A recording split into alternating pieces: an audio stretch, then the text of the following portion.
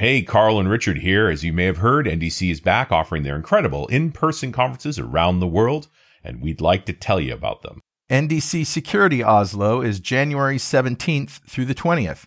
Go to ndc-security.com to register. NDC London will be January 23rd through the 27th. Go to ndc-london.com to register. NDC Copenhagen is March 14th through the 17th. Go to ndccopenhagen.com to register. NDC Porto is happening April 24th through the 28th. Early bird discount for NDC Porto ends February 1st. Go to NDC Porto to register. Check out the full lineup of conferences at ndcconferences.com.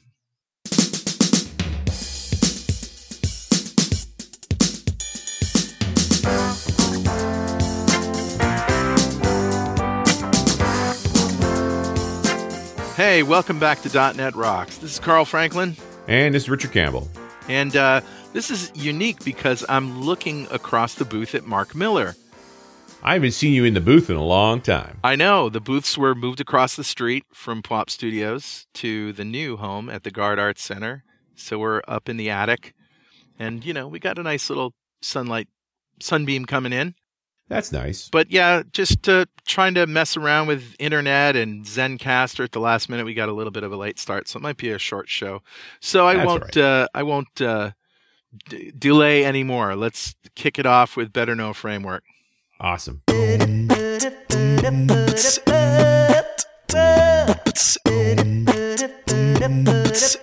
right, man, what do you got? All right, well, everybody knows James Montemagno, right? Sure. Yeah. So he has a great show called Merge Conflict, a podcast.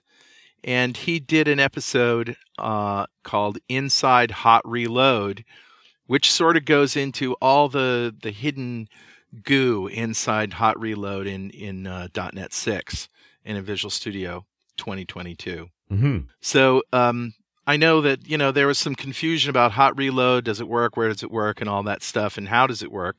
So I think this is a really good thing for people to listen to. We're going to put a link to it.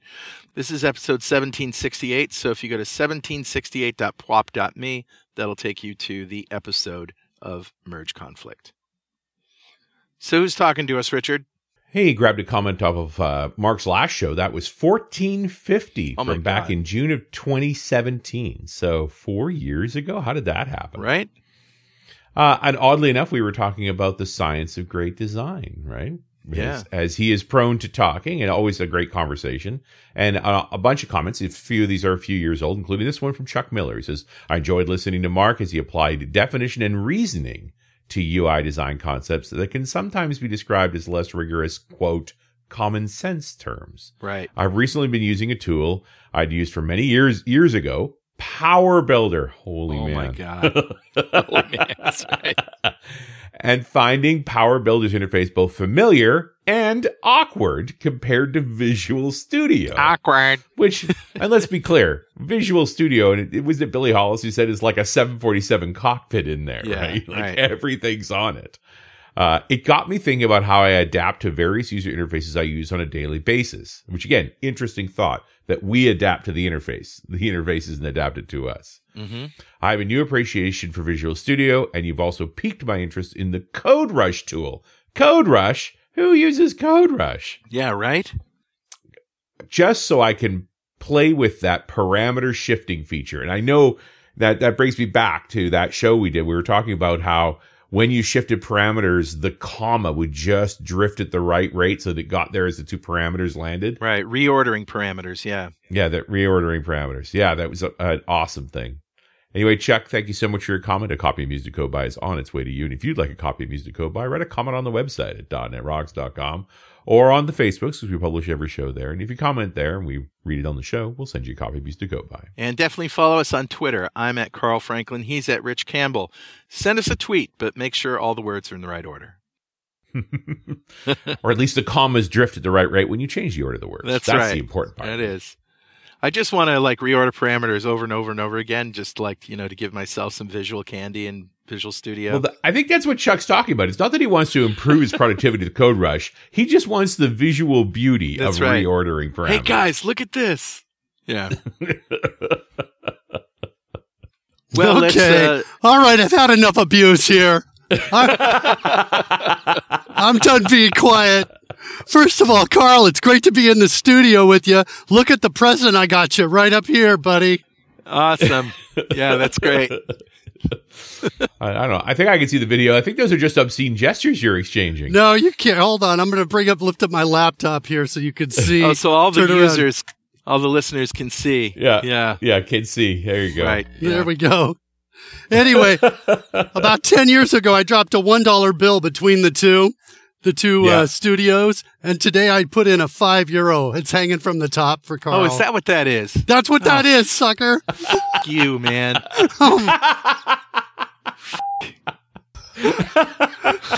Keep inviting me back. You won't be able to see through, man. Yeah, we're only 10 more shows away from you not having a window. That's right. I'll reach in and get it. You look upset. I'll take it out. All right. We have a lot of stuff to cover. So just to introduce Mark Miller, he is, I'm not sure exactly what your title is, Chief Technology Officer in charge of development tools. Chief Scientist, Chief Architect at the ID Tools department at DevExpress. At DevExpress, right. So I contacted you because you're in the area. You thought you would stop by, and we thought we would do a show on thinking way outside the box. So way outside the box. Orthogonal thinking at its best. And you've got a list of things that you want to tell us about here. So I'm really curious to know what's going on. Well, it had occurred to me like days ago as I was, we were talking about getting together, that I kind of am uniquely qualified, at least among the folks I know, to talk about this idea of creating building the impossible, right? Yeah. Creating something that everybody in the moment in the room says, okay, not possible. That's too crazy. Let's not even try. Right. Yeah. And how to get from that point and go beyond it. And I thought it might be useful to the listeners because, as a listener, you might not be somebody who's like, let's build the impossible, but you might be on the vector. You might be trying to do a breakthrough, some sort of breakthrough user interface, for example. Right. And I thought this might be useful because I've done this again and again, and there's kind of a pattern that I'm recognizing in doing this. I thought, let's talk about the pattern and what's there and the kind of things that are the challenges in this. So, and hopefully maybe I can help, the listeners. Right. If somebody's feeling stuck at work or just in a rut and, or just, wants to jump into something new, but doesn't really know what, this might be a good episode to listen to. Yeah. Or if they have an idea for something better and they're having trouble getting buy-in, this might be a good episode to listen to as well, I think. Yeah. All right. What you got? Well, I think the first thing is, I sent, by the way, some links to you guys on there. Okay. And one of the ones that I thought I loved, kind of an example, I thought a great introductory example to orthogonal thinking. It's something that I think, some of us have actually experienced, and that's creating a crossbow from officer school supplies.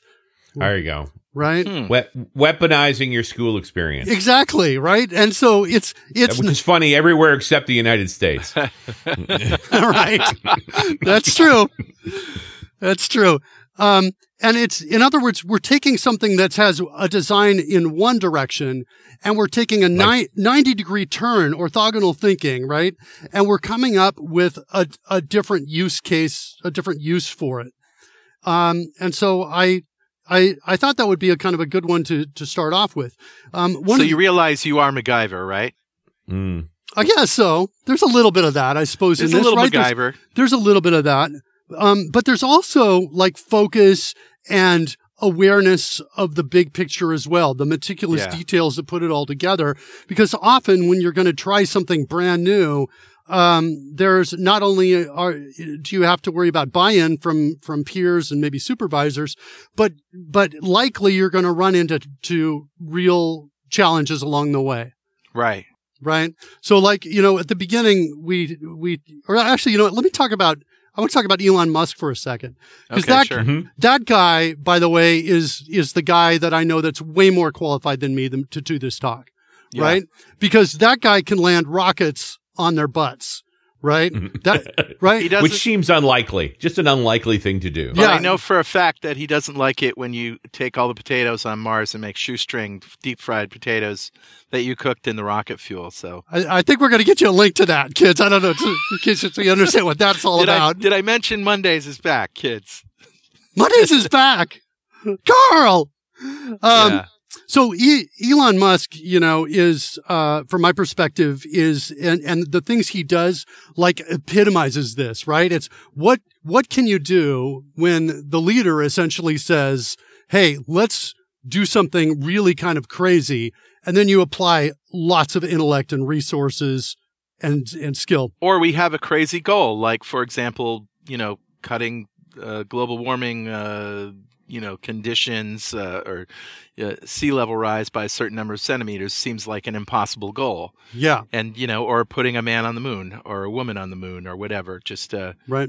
Yeah. Yeah. The other thing is everything seems impossible until you get past that point. Yeah. Right. Where it's not only working, but believable as it's believable as it's real, as if it were real.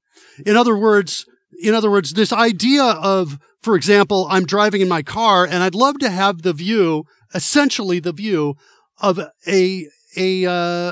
like a drone flying behind me, looking down on my car. Or a video game. I mean, that's the position you played pole position from, right? Right, exactly. I want that view while I'm driving. Well, a couple of years ago, that seemed impossible, right? And then as we move forward, we kind of take steps forward in this. We get to a point where we actually start seeing it. For example, Tesla started introducing something like this around 2019. Mm-hmm. I sent you guys a link to that as well. Mm-hmm. Early implementation of Tesla's top-down driving view from 2019. Yeah. What's interesting about this link, are you going to insert that into the... Yeah, I'm putting them in as we go. Okay, great. Yep. So what's interesting about this is when you look at it, it's a little janky at first. The cars are kind of jumping around, and it's not quite what I would describe as feeling real, because cars don't jump around like this, right? But it's eventually, 2 years since, it's been improved dramatically, and you can sit in it. Yeah, I just wanted to describe what I'm seeing here for people who are just listening. It's as if you had a drone above and a little bit behind your car, and you're watching sort of an animated version of your car and the cars around you. Is that a good explanation? Right. Yeah, and if you drive in a Tesla, one of the remarkable things is in this interface, you see the traffic lights, you see the stop signs and the lines where the car needs to stop. These are highlighted as they come by. It's become, in my opinion, a really useful interface. In fact, for me, the most mind-blowing things I've seen on this are individual traffic cones identified and highlighted, emphasized. Yeah. So is the Tesla using LiDAR for that, or is it just really optical only? Yeah, it's only optical. They got rid of their radar. I think a couple of years ago. They said we're going to go only optical now.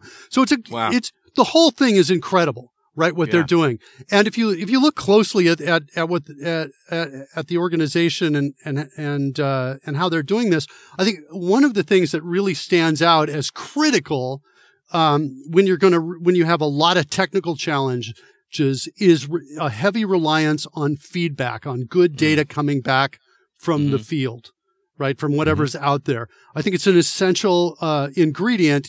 Like I said, if you've got technical challenges, you've got to jump across.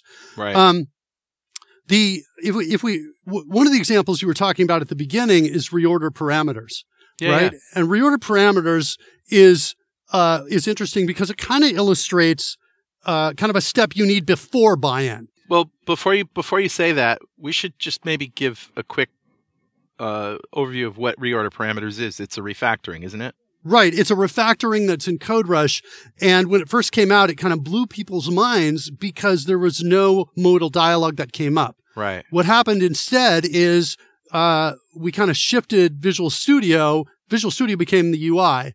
and the parameter that was selected was highlighted, and there was a little arrow showing which way you could move it. And you hit the arrow keys in that direction, and there would be animation to kind of swap parameter positions as you got the parameters the way you wanted to. Right. And you could hit the tab and shift tab to select a different parameter and just arrow keys. So it was incredibly fast to reorder parameters, and then you hit enter to apply. And there was, like I say, no modal dialogue. Right. So when it first came out, it kind of blew people's minds. And it was like a little bit, sometimes people laughed and they were like, this is crazy. Right. But each component of that was essentially what I call supported by the math or supported by calculations.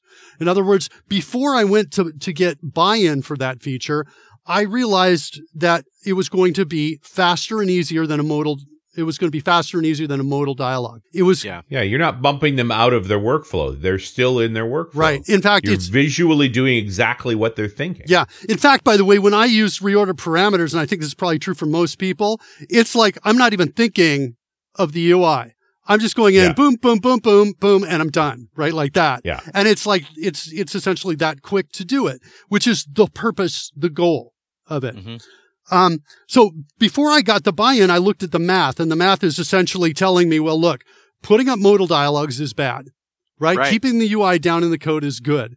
I preserve the user model. I preserve what they're familiar with, that familiarity.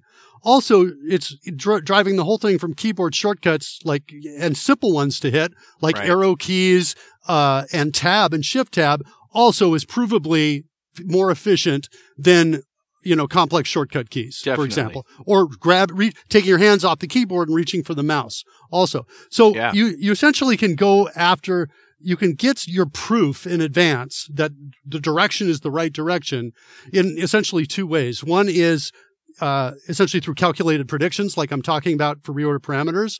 Another one is like statistics. For example, everyone wants to ride a hoverboard, at least everyone who's seen Back to the Future, right? Everybody, the statistics support it, right? Yeah. The problem is that, while the statistical data is there, friction is not. And so if you lift a board up off the ground into the air, you don't have friction. So to make a tight turn, you need an incredible amount of energy. So the complexity of solving the problem just goes way up, right? So you need kind of a path way through. You need. Are you saying you invented a hoverboard? No, I'm not saying that. Because I want one. Go to markmillerhoverboards.com, kids. Put your down payment in now. I'm working on it. So there's this kind of getting things supported by the math before you go. And often what happens is there's this inception idea. There's an idea that where you realize, oh, I could be on an alternate timeline if I just stepped over a little bit.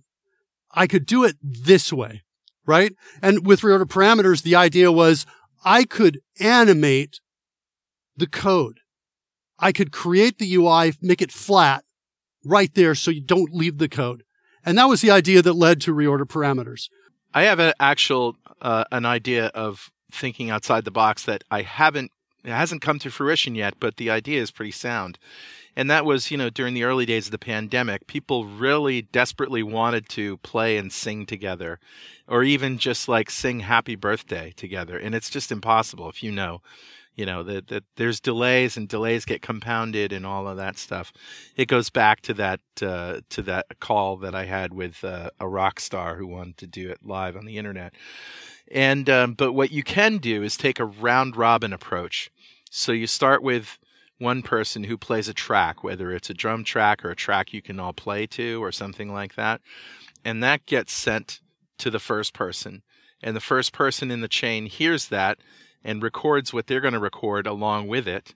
And then somehow those two things sync up and turn into a stream that goes live to the next person in the chain. And they hear those two things. And they add what they're doing. Everybody's recording to an individual track at the same time, but out of sync, out of time. And then, so basically you can go and go and go. And the last person in the chain hears everything, right? But you can kind of work it out to where it's going to work. And while I haven't got the math right and I haven't got the delays, the numbers correct, and how to figure that out, I do have the fundamental part of it working. But that was just an interesting idea that, okay, the laws of physics prevent me from doing this in real time. How can we sort of use time to our advantage and, and maybe put some constraints on what people are going to be able to do and what their expectations might be. But in the end, we can get what we want. Yeah, I love it. Right? Instead of thinking of time as happening all right now, you're essentially dividing it up and moving it across, right? That's exactly the kind of thinking that these kinds of steps require. Are you going to talk about writing code with a guitar? We can do that. Yeah. That's something that we created, I think I want to say about 10 years ago. Yeah. And it was also orthogonal thinking in it, right? How can we do this, make this work? One of the pieces, I said it at the time, and I still remember it, that's remarkable to me, is navigation and selection were easier for me on the guitar than they were on the keyboard. Now, when you say a guitar, you're using a rock band guitar or something. Right. It's a rock band guitar, so it's got, instead of strumming, it's got buttons on the frets. I guess that's called the fret, right? What is that called? On the fretboard. Yeah, the fretboard. And then it's got essentially a button, a flat button that instead of, you kind of strum it. You can push it down or up. Right. And that's what I was using. And I still remember it. I was thinking about it this morning. I was thinking, oh yeah. And although I was kicking myself because I got it wrong, I was like, I almost had it right. But the way I was doing it, if I want to move up or down, I just, pull the fret bar or the bar up, or I thumb it down, right? Thumb it down. If I want to select, I would hit the blue button, to select. And if I wanted to jump by larger groups, like from method to method, I hit a different button while I strummed. And if I wanted to go left or right, I would hit the top, essentially string, but it wasn't strings, I think, right? I would hit the top one to shift, from vertical to horizontal, but I blew it because what I should have done is I should have just lifted the guitar up vertically. Oh, because that's another control. Yeah, and it would have aligned the left-right. It would have been perfect, and I didn't do it. But map the right controllers, kids. That's what it. Yeah. So I'm going back to the guitar. I'm going to fix it. But it was better. It was so much better because it was as the buttons went down, got lower, further away from my head. The distance went further. In terms of how far it would move. And I could also hold another, I think I said this, I could hold the blue one down for selection. So I could get a selection, and I could select by methods. I could do move left or right by camel case words, select them, all of that. So the selection was great on there, but I could never get that same experience when I went back to the keyboard. It was kind of interesting though. Right? This idea that I do that. I always thought of these as novelty interfaces. So I love when you have this moment where it's like, I'm playing with a silly thing. I'm only vaguely experienced with it, but there were parts of it that were smoother than the interface you've used for decades. No, I know. It's made me think about how to fix the keyboard. Right? In other words, I need kind of multipliers next to the arrow keys is what I feel like I need, with indicator lights saying which one is kind of there. I feel like there's something to that experience. And certainly if I was going to control it with my mind, that's how I would be doing it. In other words, I would be thinking up or down, but I'd also be having a separate multiplier that I'd be kind of engaging in that moment. That's how I want to do that. Thinking of the emotive headset. Yeah. So reads brainwaves. Yeah. Two more things I want to try to squeeze in if we can before we get out of here. One of them is embedded images inside of source code.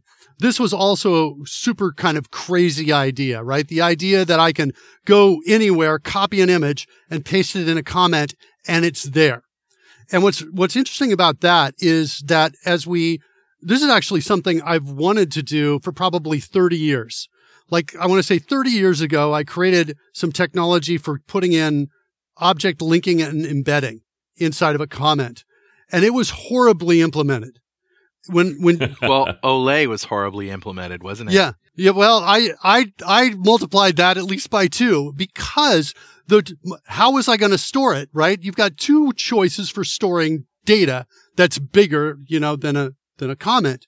It's either external or you got to, embed it, encode it. And I chose to essentially encode it. So I would have single line comments that were 32,000 lines or 32,000 characters long. So your 10K CS file now turns into like Yeah. 10 megabytes. It was ridiculous, right?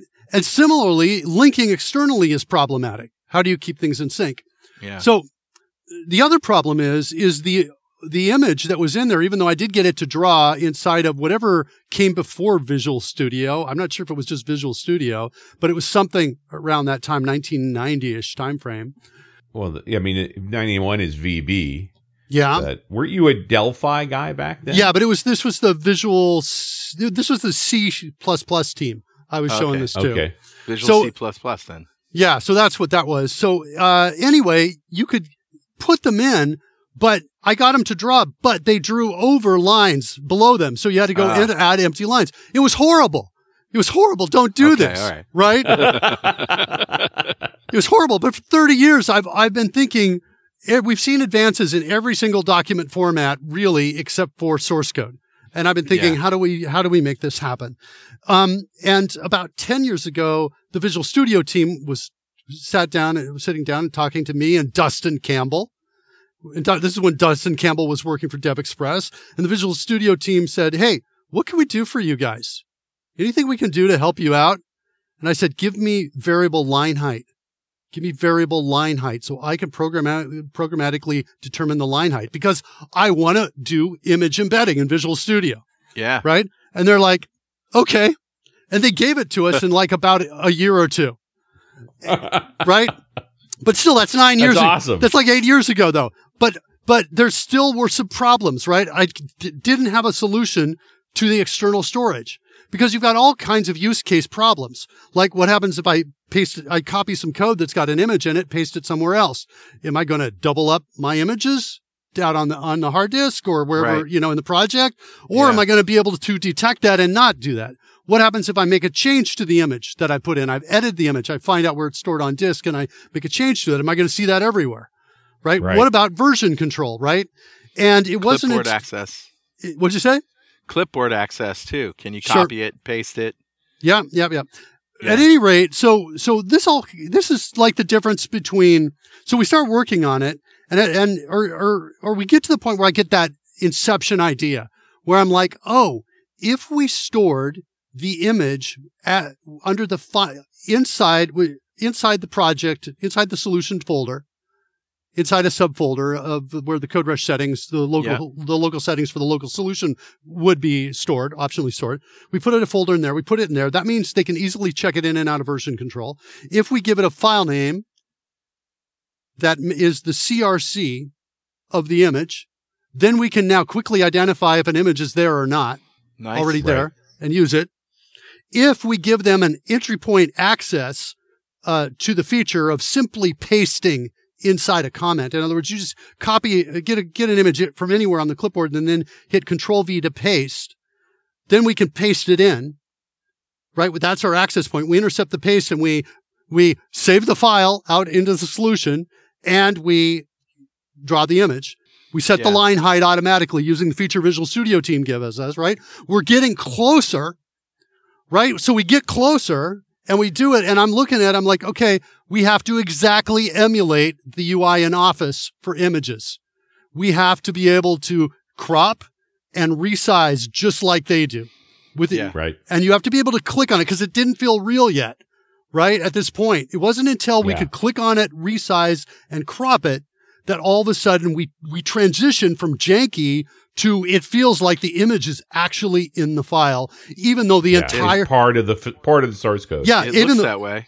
Even though my favorite version of this is the one with the mathematical formula. Yeah, and then the code that actually how you would render that formula as code is below it. Right.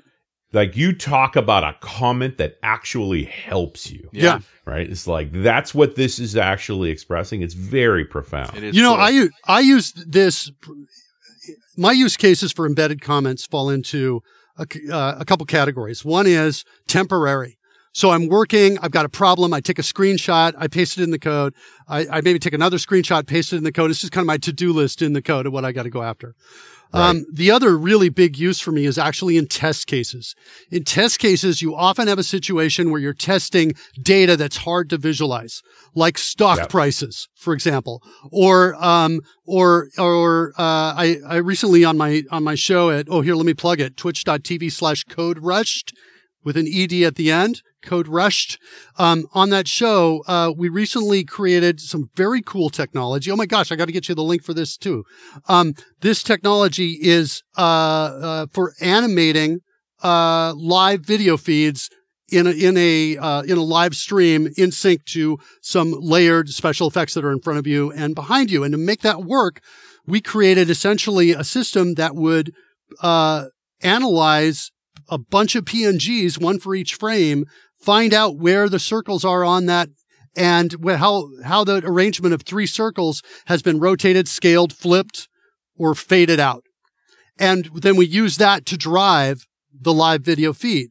And so the test cases all consist of essentially, well, now I got to test, does it match a rotation of 87.7 degrees?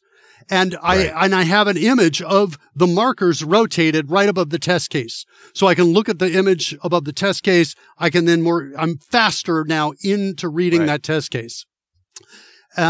So those are like the 2 biggest use cases for me, right? That's awesome. And guys, I got a break for this very important message. You know, time is of the essence when identifying and resolving issues in your software. And our friends at Raygun are here to help. Their brand new alerting feature is now available for crash reporting and real user monitoring to make sure you're quickly notified of the errors, crashes, and front-end performance issues that matter most to you and your business. Set thresholds for your alert based on an increase in error count, a spike in load time, or new issues introduced in the latest deployment, along with custom filters that give you even greater control. Assign multiple users to ensure the right team members are notified, with alerts linked directly to the issue in Raygun, taking you to the root cause faster. Never miss another mission-critical issue in your software again. Try Raygun Alerting today and create a world-class issue resolution workflow that gives you and your customers peace of mind. Visit raygun.com to learn more. Their simple usage-based plans start from as little as $4 per month, with unlimited apps and users. That's raygun.com to start your free 14-day trial. You know, time is of the essence when identifying and resolving issues in your software. And our friends at Raygun are here to help. Their brand new alerting feature is now available for crash reporting and real user monitoring to make sure you're quickly notified of the errors, crashes, and front-end performance issues that matter most to you and your business. Set thresholds for your alert based on an increase in error count, a spike in load time, or new issues introduced in the latest deployment, along with custom filters that give you even greater control. Assign multiple users to ensure the right team members are notified, with alerts linked directly to the issue in Raygun, taking you to the root cause faster. Never miss another mission-critical issue in your software again. Try Raygun Alerting today and create a world-class issue resolution workflow that gives you and your customers peace of mind. Visit raygun.com to learn more. Their simple usage-based plans start from as little as $4 per month, with unlimited apps and users. That's raygun.com to start your free 14-day trial. And we're back. It's .NET Rocks. I'm Richard Campbell. That's Carl Franklin. Yo. Hey, and my buddy Mark Miller's here as well. Those two are in the studio. I'm on the other side of the continent, but that wouldn't hold us back. No. You keep forgetting all the cool stuff that's in Code Rush. And all the problem, Mark, is when you do your job perfectly, like with this image handling things, they just disappear. They work so well, you stop thinking about them. Right. You actually have to step back and realize how amazing that is. Yeah, we're in a different timeline. If you look at every single major accomplishment that's happened, it's essentially a move by someone who said, okay, let's get to a different timeline. Yeah. When Elon landed the rocket on his tail the first few times, we were always like, that's impossible what I've just seen. Yeah. Now he's done it 100 times and it is mundane. I still get excited. I'm like, I do it's too, incredible. Admittedly. It's some serious rocket science. You know what's dull? It's Crew Dragon. Crew Dragon's a bus. It does its job. Yeah. 4 guys get in, and 24 hours later they're at the station. Yeah, it's a bus. It's a slow bus. It takes a long time to get to your destination. Yeah, Mark, that's true. I'm looking at your OBS camera feed animation in C#, and that is just so ridiculously cool. It looks like you use this on Dragon Humpers. Is that right? No. It's on twitch.tv/Code Rushed. Oh, Code Rushed. But you have like Fred is in the bottom, isn't he? Fred is there because he was supposed to be removed, and he's actually my co-host on the Code Rushed show. But he's also in the other show as well. But, so in case people don't know, you have a D&D crazy graphics show called Dragon Humpers on Twitch, right? Yeah, that's right as well. But we're on kind of hiatus till the end of the year. So we're, so we'll be probably coming back in January for that. All right. So Code Rushed. Yeah, Code Rushed. Yeah, that link to what you just saw, let's make sure the listeners can see that too. Oh, that's amazing. By the way, one of the things you do, right, as you getting close, right, you get a breakthrough, is you look at the breakthrough, you kind of go into your Zen-like state and you kind of feel it. And then you try to crank up the precision on it. You try to crank things up on it. And one of the things we're going to do for that link that Carl's talking about, actually, do you want me to tell him a little bit about what you're watching? Yeah, tell him. At one point, there's like a drone that comes up from the ground and essentially picks me up, and I fly with the drone as it's moving around the screen. It's just animating the video feed in sync to the playing of the playback when I switch to that scene in OBS. But the cranking to the next level that we're going to take this thing to, we're actually working on it this week on the show, is we are now animating LED lights. Colored LED lights. So when an explosion goes off near my face, the light from the explosion will, in real time, will hit my video feed. Wow. Yeah, it's just an amazing little video bit. It looks like you're watching a video game, but you are really generating all that in OBS in real time. I mean, you've got Mario, you've got a race car. In real time. You're in a video game. Yeah. It's insane, isn't it? Yeah.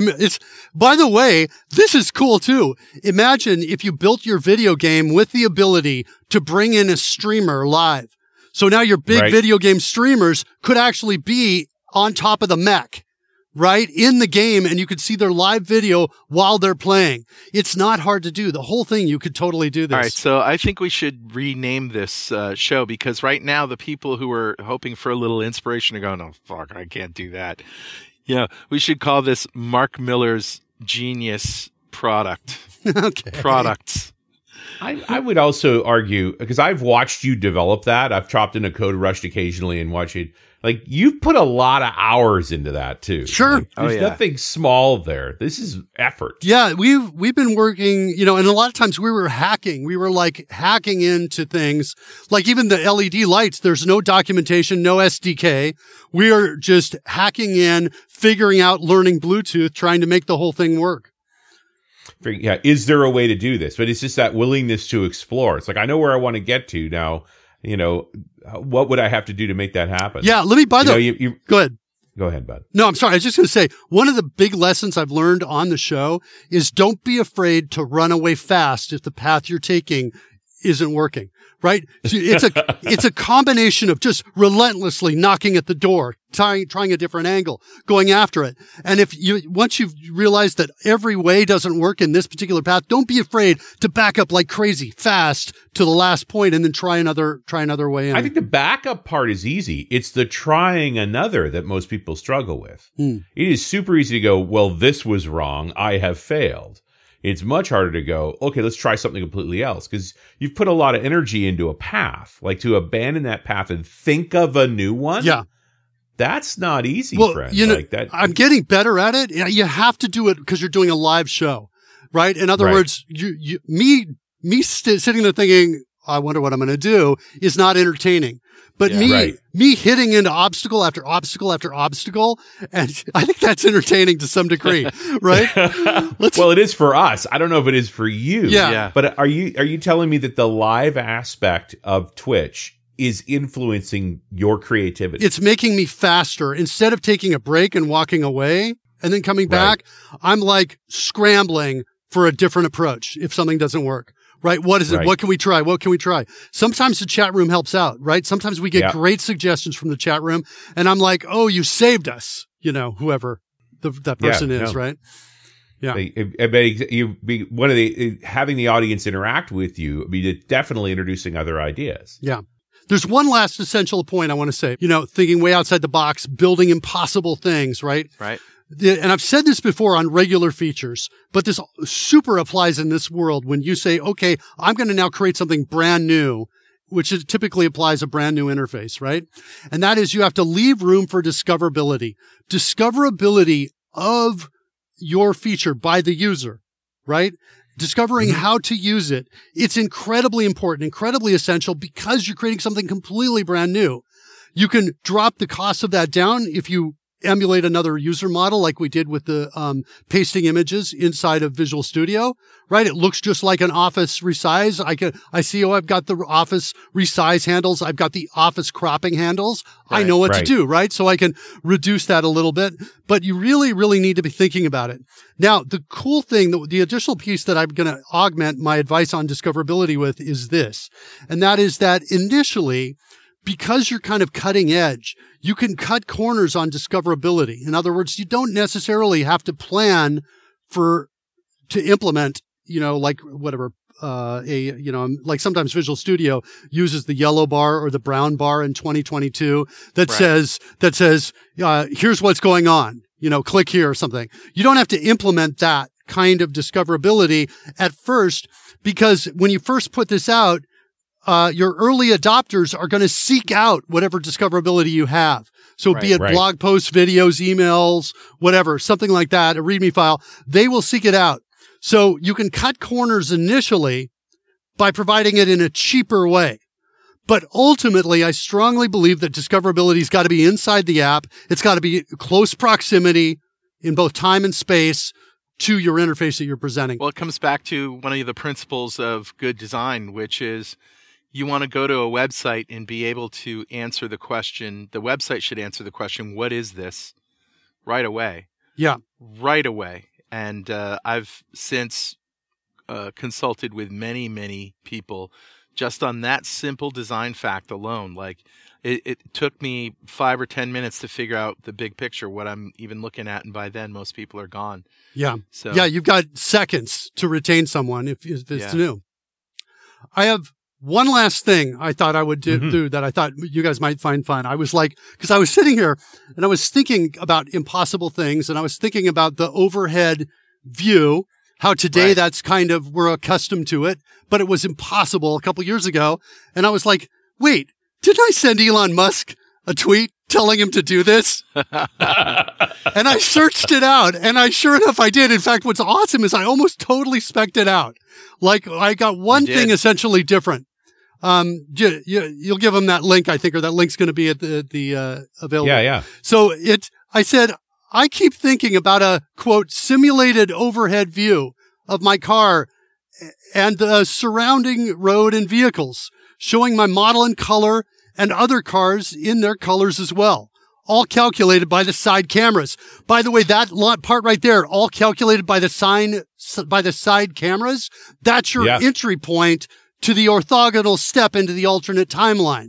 In other words, we can do it. There's a way to do it, right? Useful in navigation, parking, and faster check for safe lane changes. So now I'm also in this part, I'm giving you the incentive, right? Here's the goal, the benefit from this. The only thing I got wrong here is I said the other cars in their colors as well. What they ended up doing is they ended up saying saturation is going to be one of our channels for communication. Yeah. And they did a great job of it. So it makes sense. They grayscaled out all the other cars and yours is red. Exactly. And I'm okay with that. I'm okay with that. Yeah, it works. It's great. I think in general, like I say, really impressed with the whole thing. But it's like, that's kind of the ingredients of building the impossible, right? It's inception, figuring out a way to do it. It's getting buy-in. It's perseverance, right?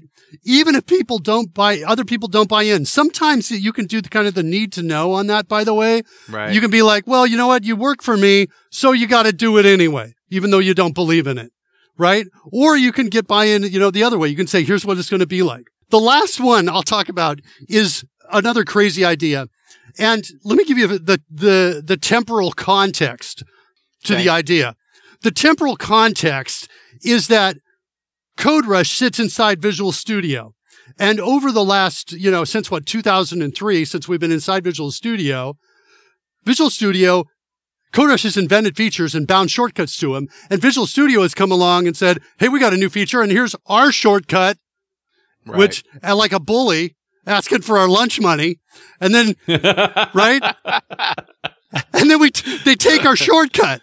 Okay. And they've been doing this for years. Right? Over time, right? So there's still 2 shortcuts in CodeRush, or maybe total 4, but they're all related. And I'm like, you guys are going to get a visit from me if you take those 4, because they are I know where you live. Yeah. I'll find you. I will come find you. Building 18. I know where you guys are, unless you moved. But so that's the temporal context. How do we solve it? How do we stake some real estate on the keyboard? Right? And the answer comes in the form of caps lock as a modifier. Interesting. So it's just like Control or Shift or Alt, right? Or the Windows key, right? Yeah. So what if we could make that work, right? And we start going down that approach. Now, this is an approach where I had no buy-in. No one believed that this was going to be a killer feature. Let's put it that way. Okay. And I'm like, that's okay. Keep going. We're going to keep doing this. Right. And because I knew, and I didn't have all the proof. I had some of the proof, but I had enough that I was like, I'm going to go with it and say, it's kind of like following your intuition. I'm going to go down the path. And along the way, we're like, okay, well, how are we going to enable caps lock if you want to actually toggle it in Visual Studio? And we went through a lot of different options, and ultimately we settled on a double tap. Okay. Now, discoverability. How do we let people know what's going on? Well, a couple ways, but one of the things that happens is when you double tap caps lock, we'll put a toast up that says, you've just switched. Caps lock is now engaged. And if you double tap it again, we'll put up another toast and we'll play a sound in both cases. But also we'll detect for struggling caps lock. So if you're like hitting the caps lock key and then waiting a little bit and you're hitting it again, you're not quite doing the double tap. We'll say, something to the effect of, we'll let you know what's going on. Caps lock is engaged or not. We also so sensitive to the fact that people aren't being able to do the double tap close enough. It's like, you have hit it twice. You're not quite fast enough. So I'm listening. Yeah, I'm with you. You're trying to do something, right? Well, I love this idea of metricing, of measuring frustration levels. Right. Yeah, I think it's important, right? Also checking undos, right? That sort of thing. It's coupled with it. Although what to do about it is another thing. Now that we know you're frustrated, what can we do? Yes. No, you're right. Yeah. Well, I think we just sent an email to the managers. We're screwed. We're screwed. And just soft music starts playing. Flowers start falling on the screen. Yeah. It's like, you're going to be okay. Everything's fine. No, you're fine. It's going to be all right. So next, discoverability. We decide to ship it disabled. But we have a setup wizard and we put it on the first page as the setup wizard. We got artists designing a description of, a picture for the feature. We basically say, hey, go for this. Then we create a CodeRush learning solution. Right. And the learning solution has got a bunch of lessons in it teaching you the new caps lock keys. Okay. And it uses embedded images as buttons so that you can quickly open up a lesson. And what's crazy about Visual Studio is it's kind of like a browser. If I use a button to open a file and I close the file, I'm taken right back to where I was in the previous file. It's perfect. So initially with caps lock, what I was imagining I was going to do is I was going to hit caps F, for example, as in Franklin's, and I was going to then be presented. I was going to be able to access every single refactoring that started with the letter F, right? Like declare a field, for example. Right? Or promote a variable to a field, or move type to file, right? That sort of thing. And I was just thinking easier access. But one of the things I started noticing and this was the part I hadn't calculated out, is that the context for a number of the refactorings that start with the exact same letter was the same. And so when I would hit Control F or Caps F, I would get a menu to disambiguate. So I could disambiguate. And I was going to put my head down for a second. I was like, this is not the experience I was imagining, right? But I'm following my intuition. Yeah. I go back and I look at the refactorings again, and this time I sort them by essentially functionally what they're doing, right? And I noticed a large percentage of the refactorings are essentially toggling from one state to another, right? For example, changing a var keyword to an explicit type Right. Or changing an explicit type back to a bar keyword. Sure. Right? That's one example, right? And I was thinking, well, we've got this beautiful new key that we can press that nobody else is going to take from us because nobody's going to implement this crazy idea, right, for a while. Right. And it's called cap space. And space is already used. The space bar is used to toggle things, right? So we go and find about 30 refactorings that all have distinct availabilities in different places, and we bind them to the single binding cap space. And so now all you have to do is remember, if I want to toggle something from one state to another, like take a method, a normal bodied method, and turn it into an expression body method, it's just cap space. Right? Wow. If I want to take a conditional statement and turn it into a ternary expression, it's cap space. If I want to take a temporary variable and inline it, it's cap space. It's the same key again and again and no menu, and it just works. And when we got to that point, that's when I had buy-in from everybody. Everybody was like, okay, we made it. We did it. Yeah. You did it. I just wanted to thank you very much for sharing your thoughts, and I swear to God, we should call this Mark Miller is a freaking genius, because this is amazing stuff. I want to be more helpful. I want to be more helpful than that, Carl. Okay. All right. Thanks again. And we'll see you next time on .NET Rocks.